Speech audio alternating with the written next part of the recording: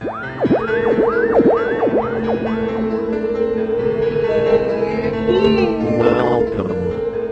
to Spooky South Coast. Look, I know the supernatural is something that isn't supposed to happen, but it does. AM 1420, WBSM presents Spooky South Coast with your hosts, Tim Weisberg and Matt Costa. All right, good evening. Welcome to Spooky South Coast. Tim Weisberg here, along with the science advisor, Matt Moniz, here at the Lizzie Borden Bed and Breakfast. And back in the Spooky Studio, we have silent assassin Matt Costa. Are you there, Matt? I am here. And is there any time left to do a show? We have a little time. We've got a couple minutes before the news. Yeah. About 45 of them. So how's things over there? Are you missing us? Are you sad because we're not there? I am. Because we're actually here hanging out at Lizzie Borden's with Jeff Belanger, author of the new book, Weird Massachusetts. He's the author of many books, but this is his latest, Weird Massachusetts. And it's part of the Weird U.S. Series put out by Mark Skirman and Mark Moran.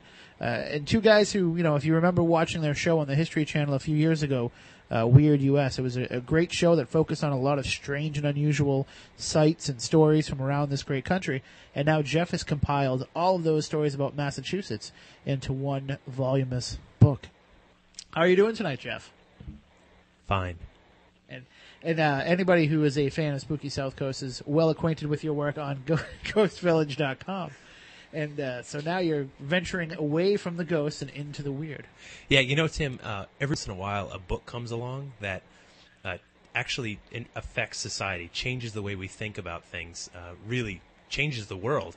And my sincere hope is that while we're waiting for that book, that we could read mine. See, it's funny because when I was reading it, I was thinking Catcher in the Rye the whole time. That's so funny because I've never read that. Me either, actually. Damn it. Which is what makes it even creepier that I was thinking that. But, I mean, really, did you come up with the idea of putting these all together, or did Mark and Mark contact you? Because I know there was a Weird New England book before, right, which is where you stole most of the stuff from. That's right, yeah, by Joe Citro. Yeah, thanks, Joe. No, actually, I contributed to the first Weird U.S. book a couple of years ago. And then there was a book called Weird Hauntings, which I also contributed to, and I've known the Marks for a while. And, yeah, you're right. I think it was last year that Weird New England came out, and they determined that Massachusetts deserved its own book, and they contacted me and said, hey, do you want to get weird in Massachusetts? And I was all about it. You're like, I've already been weird here for a number of years. I've been weird here for a long time. Are you kidding? And so what was cool about it is, because you're right, I've been writing about ghosts for so long and the paranormal that I got to branch out into other avenues of it, and I got to cover UFOs, Bigfoot, cryptozoology, but also history, which I'm a huge history buff, and general oddities, which is completely up my alley because like you're you generally guys, odd. I'm kind of odd, yeah, right. And so like you guys though, I try to avoid the main tourist destinations. You know what I mean? Like you want to see stuff off the beaten path, and those are the things that make a place memorable and unique. It's not the great museums. I mean, those are fine institutions, but it's the biggest ball of twine in Minnesota that I was just thinking the same thing. that you never forget, And in Massachusetts, we've got some amazing things here. We've got we've got so much history, and what I've been telling people is, Massachusetts was a perfectly normal place right up until about 10,000 years ago when people arrived, and then it started getting strange, and it's pretty much been downhill since. And getting worse every moment. And now that you've put them all into one book and made people aware of it, I can only imagine it'll get even worse. Well, you start looking for the odd everywhere you go. Just like, I know guys like us, right? We look for the haunts. We look for the paranormal wherever we go. Your ears perk up when you hear like ghost sighting or UFO or something like that because we're just tuned into it. But it's not that far off from the odd and unusual. And one of the things I noticed, again, being predominantly a ghost guy before this, there was a trip I took last December up to October Mountain in Lee, Massachusetts, which is Western Mass. And it's a great mountain. It was December. And I went up there. I organized the trip. There was 4 of us. There was a Bigfoot guy, a UFO guy, a ghost guy, and myself. And we all got there. And we're hiking up the mountain, and there's been all the sightings have been there. There's been multiple Bigfoot sightings, multiple UFO sightings, and there's an abandoned cemetery near the top that is supposed to be ghostly activity in the region. And we're walking up there, and the UFO guy's just like, ghosts, really? Bigfoot, wouldn't we find a dead one? I just think these guys have advanced technology, and the UFO and the Bigfoot guys looking at us like, guys, really? UFOs crossing hundreds of thousands of light years and ghosts. I just think Bigfoot's a North American ape that we haven't categorized yet. And the ghost guy is going, well, would find a dead one. And come on, space aliens, you can't travel that far. But of course we survive after we die. And then we realize every one of us is absolutely insane. But at least you're all on the same wavelength, even if you're not agreeing with each other's, That's field right. of expertise. And by the end, we had such a great time. We were laughing. We realized we're nuts, absolutely. But also, there's so much overlap. And you realize how much perception plays a role in this kind of thing. You and I were talking about this a few weeks ago, where you take a phenomenon like old hag syndrome, which us ghost fans would say, well, so the scientific community would say, well, that's simply temporary sleep paralysis combined with a hypnagogic hallucination, which means, for those who may not have know this phenomena, it's you go to sleep at night, you lay down, and you wake up, and you can't move. You're absolutely paralyzed. And some people will describe like a dark shape coming toward them, smothering them. They can't breathe. They're panicked, and all of a sudden the event's over, and everything's back to normal. When you sleep, naturally, every 90 minutes you go into a deep sleep and REM cycle where you're naturally paralyzed. That's a normal thing. Happens to all of us in normal sleep Or else cycles. you'd beat the crap out of yourself while you're sleeping. Right. You'd go crazy. You'd wake up on the floor, beating yourself up. Something like that. Right. Depends on the kind of dream you're having. Yeah. Thank you. But anyway, but then someone else will say, well, that's a spectral attack. You've got some kind of spirit that's coming after you, or a demon or a monster. But then the UFO people say, no, that's missing time. That was an abduction. And, other people say it's a dream, a leftover dream that didn't quite get there. And you realize that, wow, perception is everything when it comes to anything paranormal. Orbs, which I know is a source of great debate in the paranormal community, we have to remember the UFO people had them long before the ghost people. Back in the 80s, that was alien energy, and then somewhere along the line, the ghost people stole them. And I've got a friend of mine who wrote a book called Waiting for Mary, which is about Marian sightings all across the country. This guy's not a paranormal guy at all. He's just a great writer and researcher. And he was telling me, he's like, yeah, people show me these pictures of these balls of light, and they say, that's St. Anthony, and that's the Virgin Mary, and I'm like, wow, they're whatever you want them to be, these wonderful orbs. And perception, of course, is everything when you're discussing any of these weird topics, And a lot of what's weird to somebody isn't necessarily weird to somebody else. I mean, no, it's perfectly normal to us. For example, there's the and then it's mentioned in the book here, the Mattapoisett Barbie garden. Somebody who just decides to put a bunch of Barbie dolls out in their garden, they think that's perfectly normal. And it's funny because it's how we express ourselves. And speaking of expression with lawn decorations, I brought this, and I'm going to hold it right up to the microphone so everybody can see it. It doesn't work that way? No, it doesn't. Oh, sorry. Okay. If we had all the cool web cameras and everything, right, we could okay. see. But we are actually looking at a pink flamingo. A pink lawn flamingo, plastic lawn flamingo. That's the good stuff. That's right, and you can see by the autograph here, Don Featherstone. It's the real thing. In 1956, a company called Union Products took shape in Leominster, Massachusetts. And they hired Don Featherstone right out of art school and said, hey, mold us a plastic pink flamingo. And, of course, this thing has just become, just great Americana, great kitsch. Went around the world, but started right here in Leominster. And I got to talk to Don Featherstone. He still lives in Massachusetts with his wife of more than 30 years. And he's such a character. He had such a great quote. He said, yeah, through the plastic pink lawn flamingo, we brought poor taste to poor people. Now, doesn't he actually have a giant one out in his yard? Well, yeah.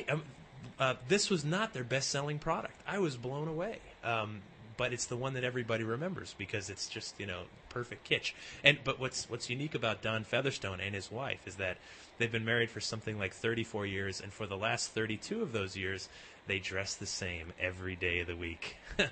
They wear the same type of outfit. That's kind of weird into itself. He was wonderful. Both of them were just great people. I'll share with you a quick story about pink flamingos that is actually paranormal as well. My grandparents actually had one out in their garden. One of the original. That's actually where I got this one. No, because wait till you hear this story. All right. A few years back, the house actually caught fire. It was actually Mother's Day, and the house caught on fire, and it actually burned to the ground. And the heat was so intense that this flamingo out in the garden, it actually got melted. Sure. And so I thought it was kind of cool it was melted, so I took it home with me, and I stuck it in my room, and all of a sudden, I was getting visits at night, and just all this weird stuff was happening, shadows on the wall and everything. So finally I just went and I hucked it out in the woods behind my house, and it never happened again. Oh my God, it's back again! And it's fully formed. Matt, did I hear you trying to get a hold of us there? No. Okay. Thanks, You're all Matt. set. Okay. Just wanted to make sure. Thanks for listening, Matt. You're doing great work, Matt. Just let us know if any calls come in. If you have any questions for Jeff Belanger, author of Weird Massachusetts, you can call in at 508-996-0500, 508-291-0500. We'll be talking about a lot of some of these weird things going on in the Bay State, and we can even talk about some right here in our own backyard. Now, we're actually in one of these weird spots that's in Weird Massachusetts, the Lizzie Borden Bed and Breakfast. The Lizzie Borden house. Lizzie Borden took an axe and gave her mother a bunch of whacks. Not 40. No, it wasn't 40. But and you mentioned the case. You don't really get into a lot of the paranormal side of it in the book. You're talking more about just the strange fact that, here was this matricide and patricide here that happened right in our own backyard. I think it was step matricide. Step matricide. Which is, I don't even know if that's a legal term, but... But, I mean, is this, for something that to us has become, especially on this show where we talk about it quite a bit, but something that's become, just part of our history and part of our legend and lore. Yeah. Does it seem like such a weird thing to people outside of Massachusetts that this happened? I mean, is it beyond just true crime and it actually enters into the realm of weird? Well, you know what happens? She's such a memorable character from Massachusetts. This case captivated the world. I mean, she's the O.J. Simpson of the 1890s. It was, all the circumstantial evidence points to Lizzie doing it, yet she was acquitted. And it's a case that still is talked about today. How many books have been written about this? Fiction, They're all on the nonfiction. shelf out there. I know they're outside. If anyone comes here to the Lizzie Borden house, they have just about all of them. And I don't know, 100 more. Yeah. That must be on those shelves. So it's still today we talk about this case. We're still interested in it, and then you bring the ghostly aspect to it. I think people that come here, and Leanne, of course, can tell you more about this, but there are people that come here who are big fans of the case.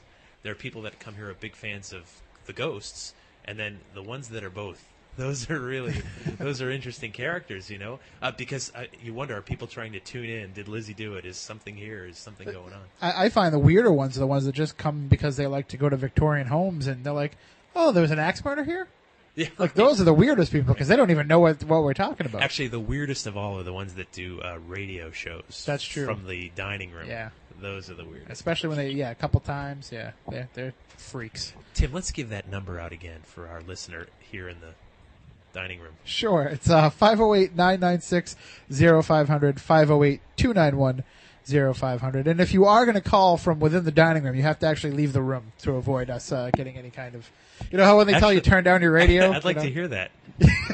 Dial. All right. Well, and then there's a couple other sites that we'll just gloss over here in the South Coast area of Massachusetts. Okay. There's Witches Rock in Rochester, which is part of this conglomeration here in the Bay State of sites named after witches, sites named after the devil. Right.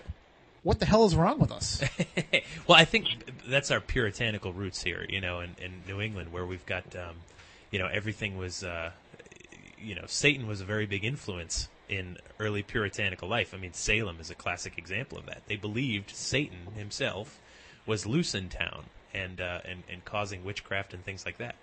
And so it's a big part of everything that defines what we are and our even our landscape. So, like you said, Witches Rock and Purgatory Chasm and Devil's Glen and all these other things. There's just so many of them. I mean, it's amazing to me that all these different places can exist in a place that was so deeply religious that you think they'd crack down on these names and say can't call it that anymore. Right. Well, but I think when the devil's that much of an influence in your life, you almost need to keep.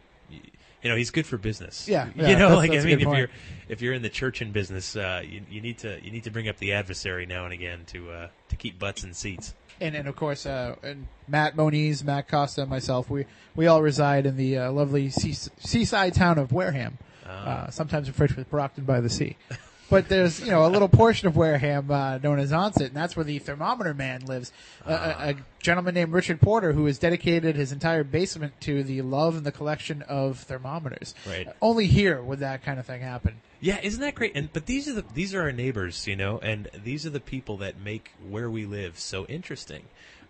Who cares about stamp collecting? You can have thermometers. Matt, do we have a call? Is that what that noise was?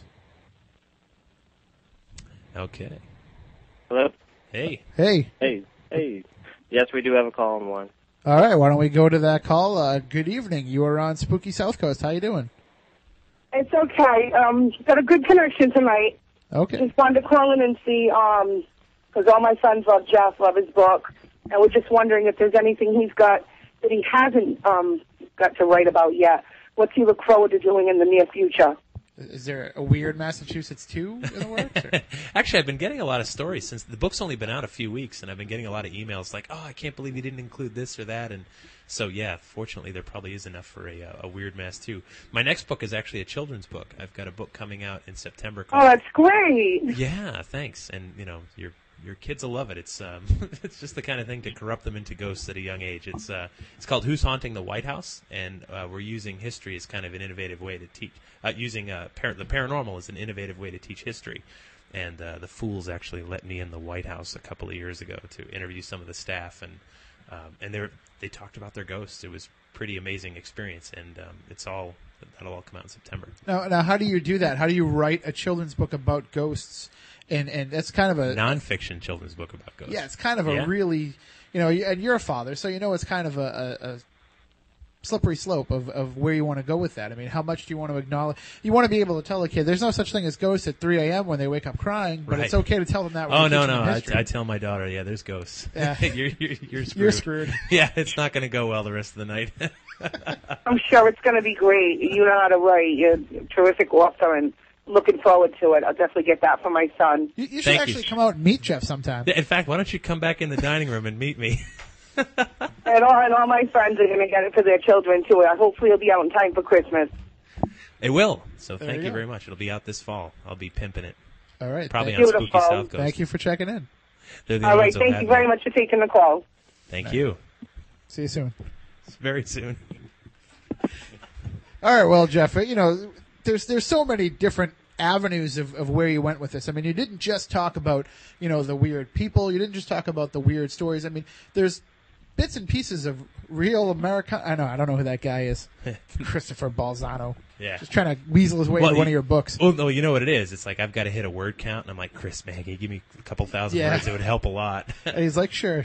Yeah, I'm like, great, I get the day off. I got something kicking around. But I was going to say, there's a lot of stories in here that aren't really so weird as much as they are. I'm not even going to try to say I can the say name it. of All right, why don't you tell us? All right, there's a lake in Webster, Massachusetts that really defines the town. There's not a lot going on there, but they have this lake. It's 47 letters long.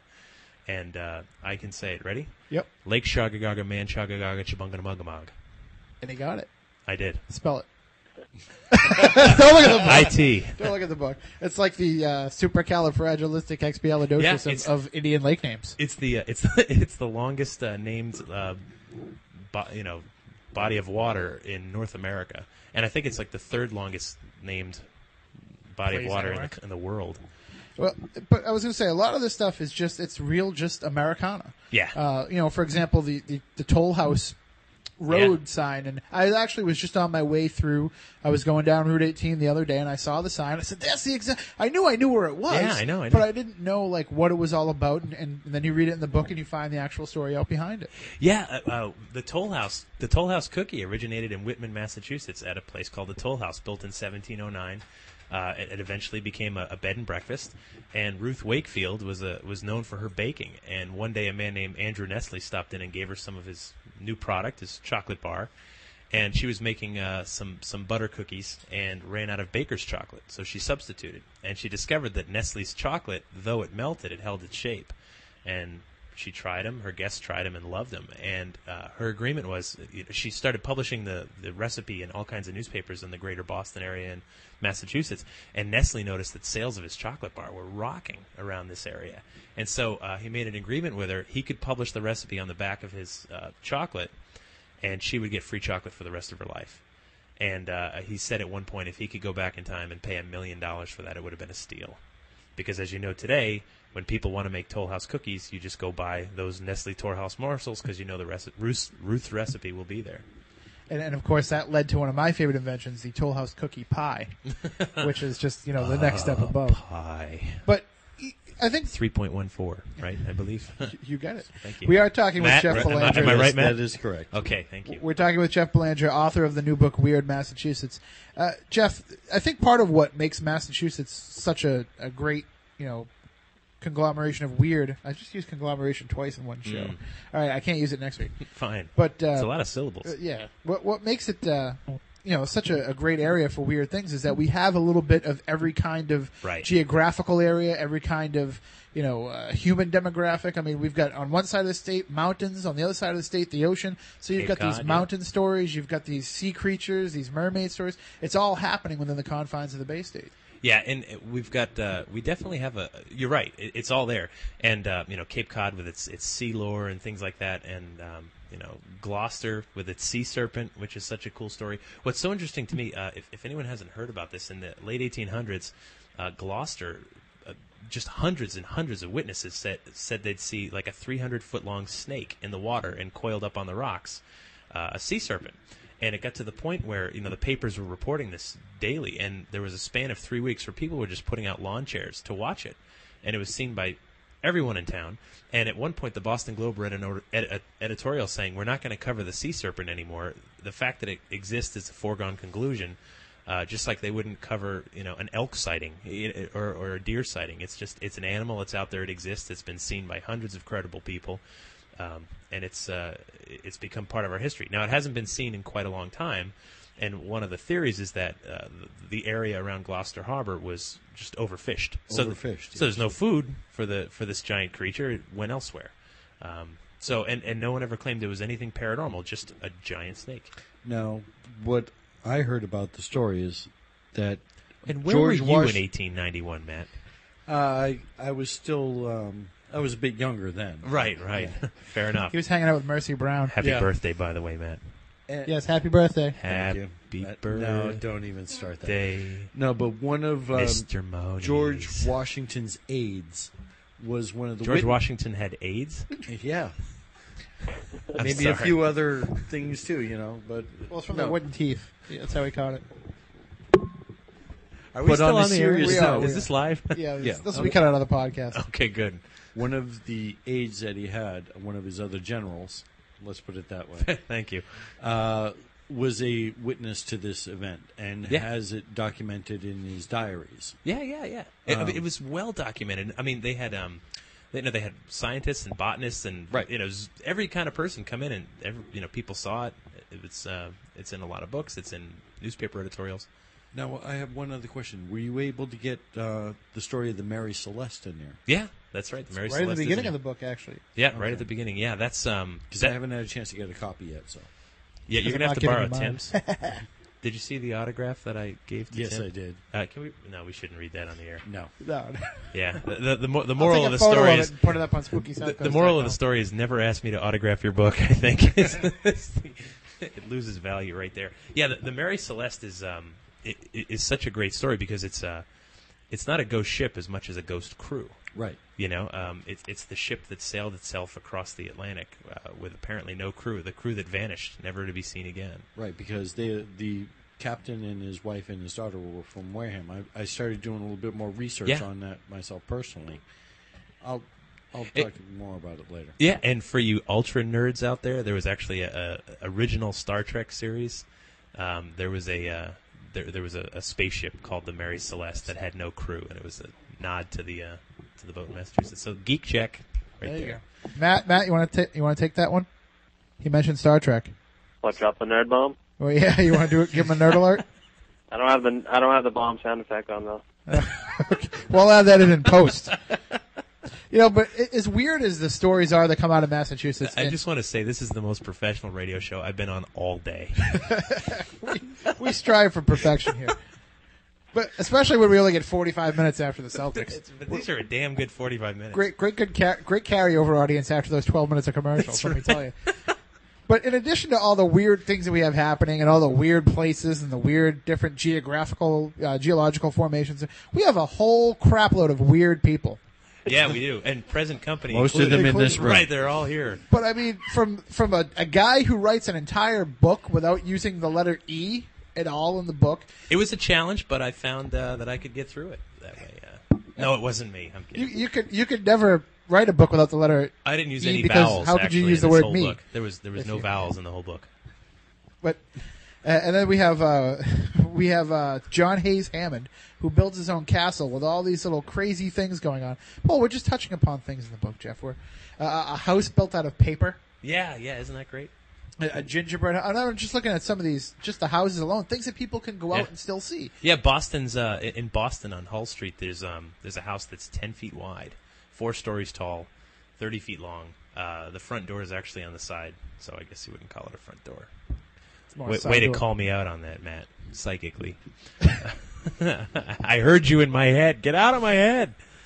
Well, I mean, these are places that people can, when they buy the book and they read the stories, they can get in the car and go check this stuff out. We're not just talking about stories that are 150 years old. I mean, stuff that's still out there today. That's and right. we really do a good job of preserving our weird here. We do in the town of Dedham, for example, which is right outside of Boston. They've got a couple great oddities. One, they've got the oldest continuously running pet cemetery, which has Lizzie Borden's dogs are buried there, as a matter of fact. She killed them with the axe, too? I think that might have been natural causes or something else. But Dedham is home to the Museum of Bad Art, and or Bad Art Museum, excuse me. And it's located next to the men's room of the Dedham Community Theater downstairs. It's great because, like, you say to yourself, like, well, I could do bad art. Get me some crayons. I'm on it. But that wouldn't make it. Like, there's real. I spoke to the curator, and there's real deliberate motives behind what pieces make it to the collection. How many Yoko Onos are there? Yeah. I don't think they have any yet. But here's a classic example. So you walk down the stairs, and there was this painting of, like, 2 trees, in a field. And to let you know how bad it was, it looked like something I actually could paint. That's pretty much how bad it was. And there was a story next to the painting, and it said. This woman was an art student in an art class and painted this, and one night someone broke into the art class and stole every single painting except this one. And so I think the story helped carry her into the Museum of Bad Art. It was not worth stealing. Now, and Jeff, we appreciate you making the trek all the way from home to come here and join us at the Lizzie Borden Bed and Breakfast to do this show tonight. But my question to you is, how many smoots is it from here to your house? It's a buttload of smoots. And why don't you tell everybody exactly what a smoot is? A smoot is a unit of measure that those wacky guys at MIT came up with, and I think one smoot it's the length of the bridge. What's the bridge there in Boston? It's the Harvard Bridge. The Harvard Bridge, right? Is like one smoot. So if that's one smoot, it must be like. It's actually a smoot. And the guy who wrote the book, I'm telling him what he wrote here. It's 5 foot 7 inches. Is one smoot. 5 foot 7 inches. So yes. Yeah, because that's how long the guy was. Let me just calculate really quickly. Yeah, a boatload of smoots. But that's just an give or take. That's something that can only happen here, where a fraternity at MIT will take a pledge and actually use him to measure the length of the bridge, and then the fraternity keeps up with it. They keep measuring it year after year and making sure that the measurements stay freshly painted. Thank goodness for them. You know what else was invented in Massachusetts? What's that? Email, which gave rise to, of course, spam eventually. So thank you, Massachusetts, for email. Matt, do we have a call coming in? Is that what that noise You do was? have another call if you're ready. Oh, we're always ready. Are you kidding? This is great. Mom? Happy Mother's Day, by the way. Good evening. No, I just wanted to say happy birthday to Matt Moniz. That's about it. You don't have any questions? Come on, I know you're an inquisitive kind of guy. No, not really. I just kind of I don't want to take the shine off of Belanger there, so I'm just going to just calling to say happy birthday to the science assassin there. You obviously haven't been watching the videos on Ghost Village. It's Belanger. That's right. Oh, Mr. Sorry, I grew up with a lot Bulzano. of French people, so. Well, anyway, if you were gonna, I don't know, caller, if you were gonna be purchasing any books this weekend, but save the money you were gonna spend on Dark Woods, Cults, Crime, and the Paranormal, and the Free Campsite Forest, and spend it on Weird Massachusetts instead. It's like 200 pages longer, and it's got a lot of nice pictures. Color pictures. Well, I just got a royalty check, and I can't afford either of them, so. All right, well, you go have a double cheeseburger and a McChicken, and enjoy the fruits of your labor. Chris, I love you. I love you, Chris Balzano. Seriously, I'm not ashamed to say it. I just didn't want to, take any of the shine off the man. Just didn't want to, whore myself on spooky South Coast for another week. I just, I was going to say, honestly, yeah. when I heard No, it was Matt's this birthday, week. I had to definitely say hi. Thank you, Chris. We thank you for checking in. I'm going to have another piece of cake for you. Actually, I'm sorry that Matt let him go because I was just going to mention the Bridgewater Triangle. Chris did contribite to this book, by the way. That was Chris Balzano, ladies and gentlemen. The man, the myth, the legend. He contributed. He did contribute. You had to throw a lot of it out, but some of it made it through. What are you going to do? Words are words, baby. Yeah, the Bridgewater Triangle, of course, had to be included in this. Chris made it. Actually, Matt was there too. We made a trek out to Hockomock Swamp and walked by the old rail tracks there, and we didn't see anything, but it was. It's you can imagine what that place must be like, especially we went in the winter. Yeah, I wouldn't go there now. You'd be eaten alive. But yeah, we were there in the winter, and it's so dense out there. You can imagine. It's one of the thickest groves of trees. Yeah. Even in winter, when most plants, especially small shrubs that are indicative to this area, lose their leaf, this is still extremely, extremely thick. Yeah, and you've got swampland. It could be a foot thick, a foot deep. It could be 12 feet deep, And we spoke to a guy out there who hunts out there, and he was telling us, he's like, I won't go out there anymore. He was hunting. He's walking along in the winter, and went through the ice and, was up to his shoulders and barely got out alive, and, a dangerous place. And during the King Philip's War, the Wampanoag would try to draw the colonists in because they knew the swamp, and it became, a place where not a lot of people came out of. Now, you have a great deal of information here about Salem and about everything that goes on there. And that's one of those things that it's for a long time it was a black mark on our history, but now, Massachusetts has come to embrace it. Salem certainly has come to embrace it. Oh, sure. Because, tourists equal money. But it seems like now we can kind of talk about it and kind of put ourselves and our generation and more current people away from that persecution and now just look back on it. And it's basically a very weird time in history. What's amazing about Salem is, you're right, they do embrace it. But in looking back through a lot of old newspapers, they've been calling themselves Witch City. For example, I found a place called Witch City Fish Market back in 1890. So they've been using that title, Witch City, for over a century. And of course, if you go there today, you see the witch riding a broom on the police cars and on the police patch, and it's mecca for witchcraft. But the reason it is so interesting to me, because there were witch trials elsewhere in the world, and Salem was not unique in that. But what happened was the reason that Salem today is known as the witch capital and almost the occult or New Age capital of the world is a series of events. In the 1950s, Arthur Miller, the playwright, wrote a play called The Crucible, based very much on the Salem witch trials, but it used it as an allegory for McCarthyism. And so what that did is it brought the whole trial back to the forefront because it was such an important work. It was such an important play. And then in the 1960s, Milton Bradley was manufacturing the Ouija board there. And then in the 1970s, a witch named Laurie Cabot moved into town and set up a witch shop. And then other witches started to come and embrace that whole witch city thing, and they turned these atrocities into capital. Even weirder than that is that Arthur Miller got to bang Marilyn Monroe. Yes, he that's did. That's pretty weird too. Yes, he did. I once got a letter from Arthur Miller. Really? I was cease and desist order. Yeah, no, the typical restraining order. Okay.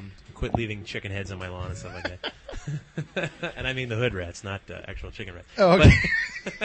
But no, he. New Bedford will know all about that. That's right. No, I lived in Connecticut and was working for a newspaper, and basically asked to interview him, and I got a very nice letter written back from him.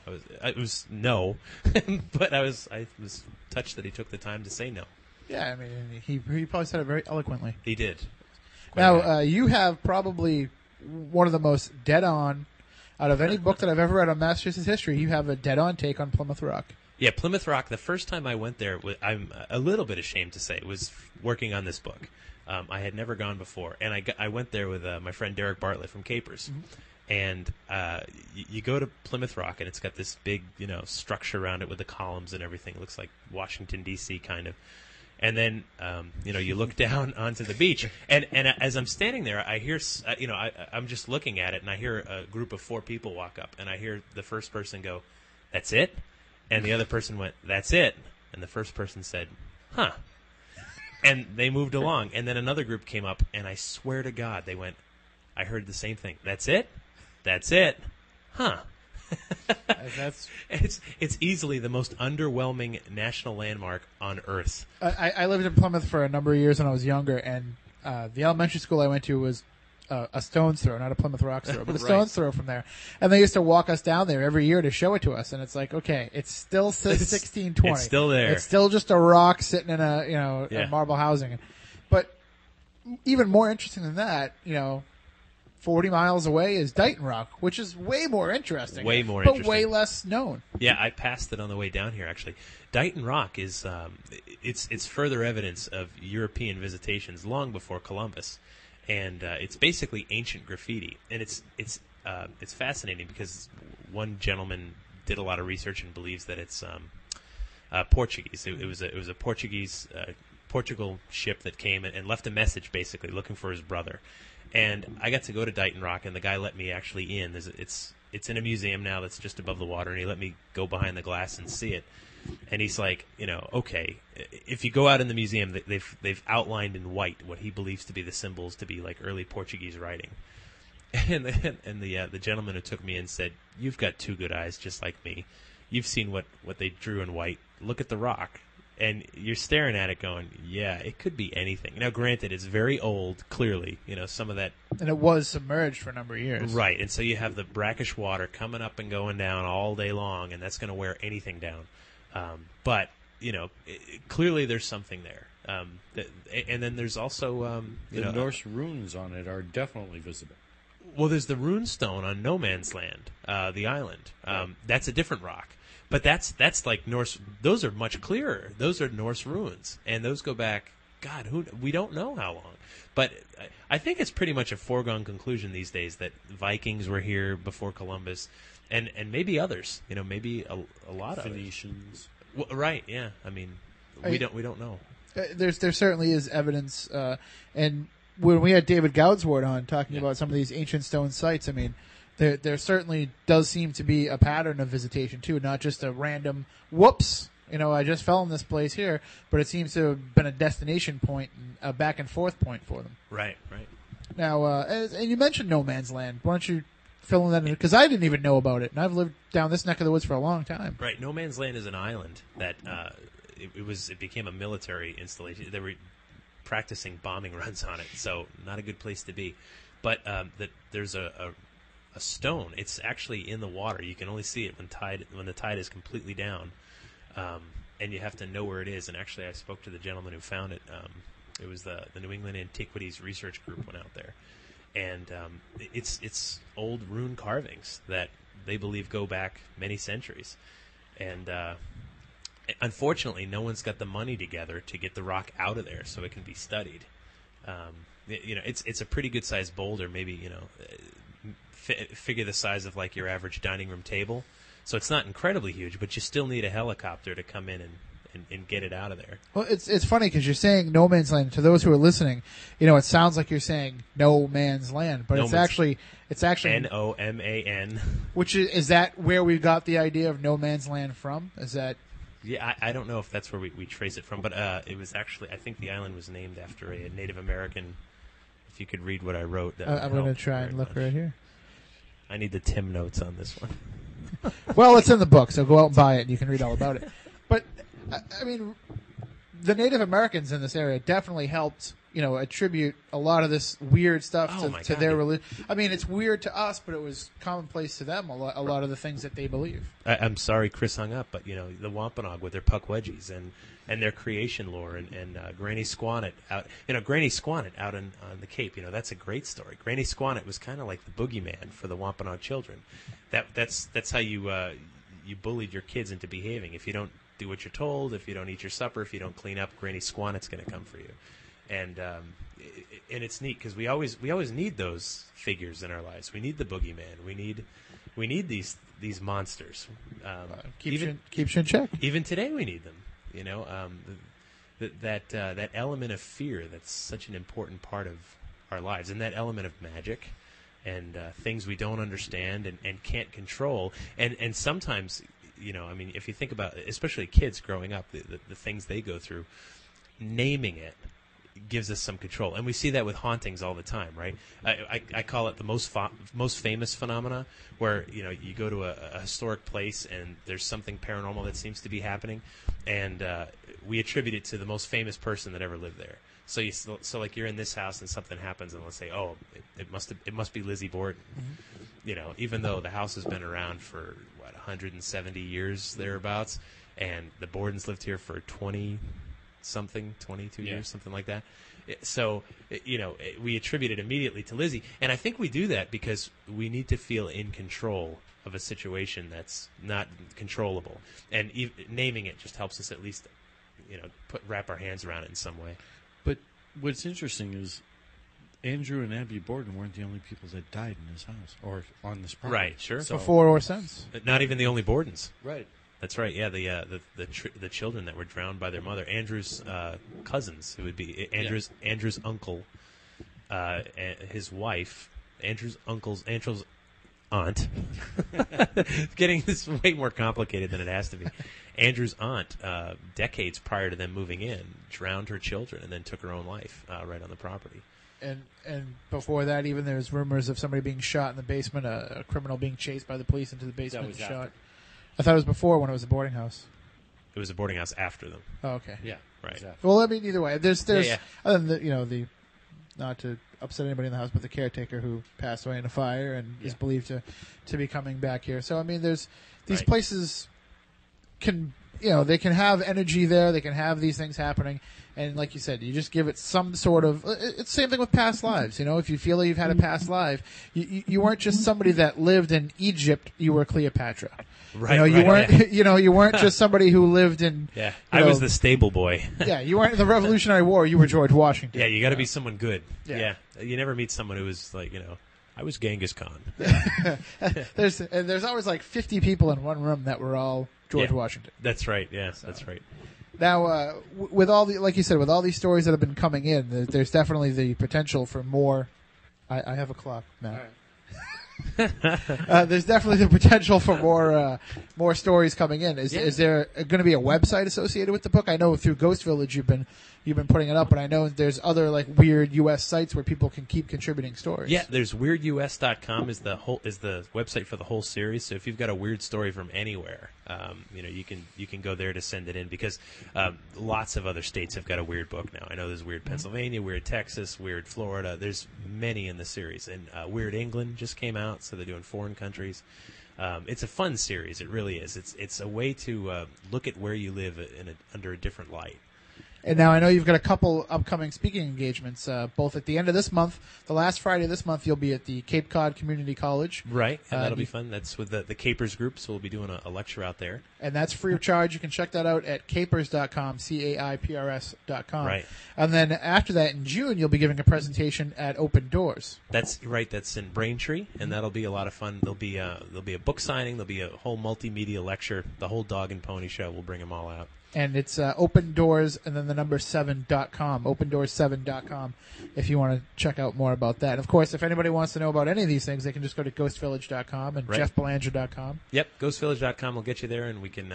It's a place to talk about the paranormal, talk about your ghost experiences, and have an open discussion. And of course, you have your Paranormal Journeys is up there as well, especially the latest one, which is it took 3 parts, but it's just it's like the 3 faces of Mick Foley for wrestling fans out there. You've got the 2 faces of Jeff Belanger. Right? Yeah. What was that, Matt? Breaker 19. Matt, you say something? Hello? Hi. Hi. We got about 1 minute left. I'm going to end the show right now. All right. All right, next week, we don't know what time we're going to be on next week because it's all dependent on the sports schedule. Hopefully, if the Celtics can win this quick, we'll get the next schedule out. But if it's going to be a dragged-out series, I know there is not a game scheduled for next Saturday. However, the Red Sox do play. So just pay attention to SpookySouthCoast.com, and we'll keep you up to date. So until then, for Matt Costa, for Matt Moniz, I'm Tim Weisberg. We want you all to stay spooktacular.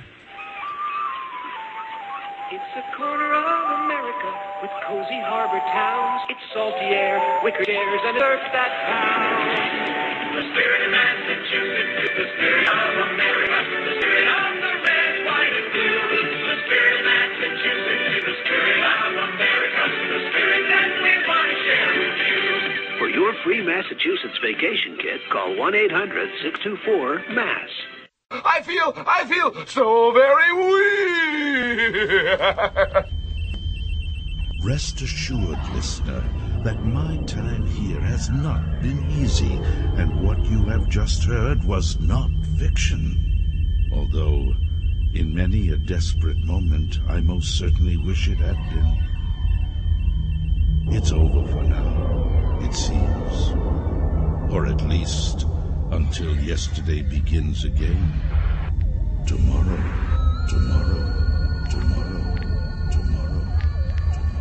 Look, I know the supernatural is something that isn't supposed to happen.